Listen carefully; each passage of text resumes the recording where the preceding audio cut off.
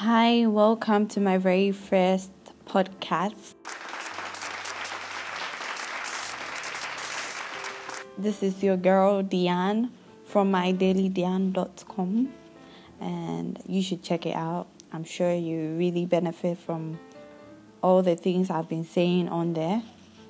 So today's topic is dating is hard work. First of all, I would like to talk about self-esteem. If you don't love yourself as a person, you can't go and love someone else. And it's very, very, very important in a relationship. You should be able to love and enjoy yourself as a person before you can go on to love someone else. It's different if you love yourself and you find someone you think that you want to date. But if your self-esteem is low, you don't like spending time with yourself, you don't enjoy your own company, I'm sorry, my dear. You need to revamp your mindset. You need to renew your mindset. Dating is hard work, and you need to put in the work to get the results. Self-esteem is like the key thing. When you have self-esteem, nobody can treat you differently because you know you deserve better. When you have self-esteem, when someone cheats on you, you have the courage to leave because you know you deserve better. You should be able to love yourself and not be against yourself. When I say don't be against yourself, when they tell you are beautiful, you say, I don't think I'm that beautiful. There are other beautiful girls in town. My dear, you are lacking self-esteem. Please sit down and build yourself as an individual. It's very important and key in one's life, not just when it comes to relationships, but in one's life. There's this whole mindset of love and feelings and everything. Today I want to clear that mindset. So people go like, I've been in this relationship for a year or 2 years and I don't feel the same anymore. Hey, you want to break up. It's a very bad mindset.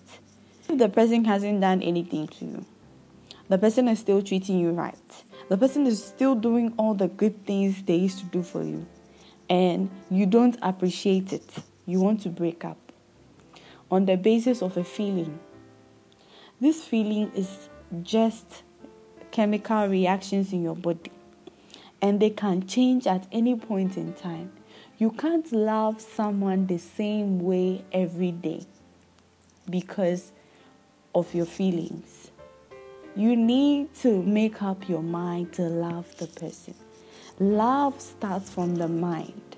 It's a mindset. So once you make up your mind to love someone, it becomes easier for you and your relationship. Because once you start that, everything is different. It doesn't matter if the person calls you first or not. Because you think, I've made up my mind to love this person. It shouldn't matter if he calls me first or not. Provided we still talk and then we still make contact. That's important because communication is key. And I don't think that you should base your entire love on the feeling that you get. I don't think our parents still feel butterflies in their stomach. There's this thing that when you live with someone for long, you begin to get tired of them or you begin to feel a bit different about them. It's normal. It's nature. Please don't go on with being fed up of people and everything. When love is in your mind, you don't easily jump into breakups. You don't easily jump into conclusions because you've made up your mind to love the person. Dating is hard work. Don't go and break up with someone because you are not feeling the same.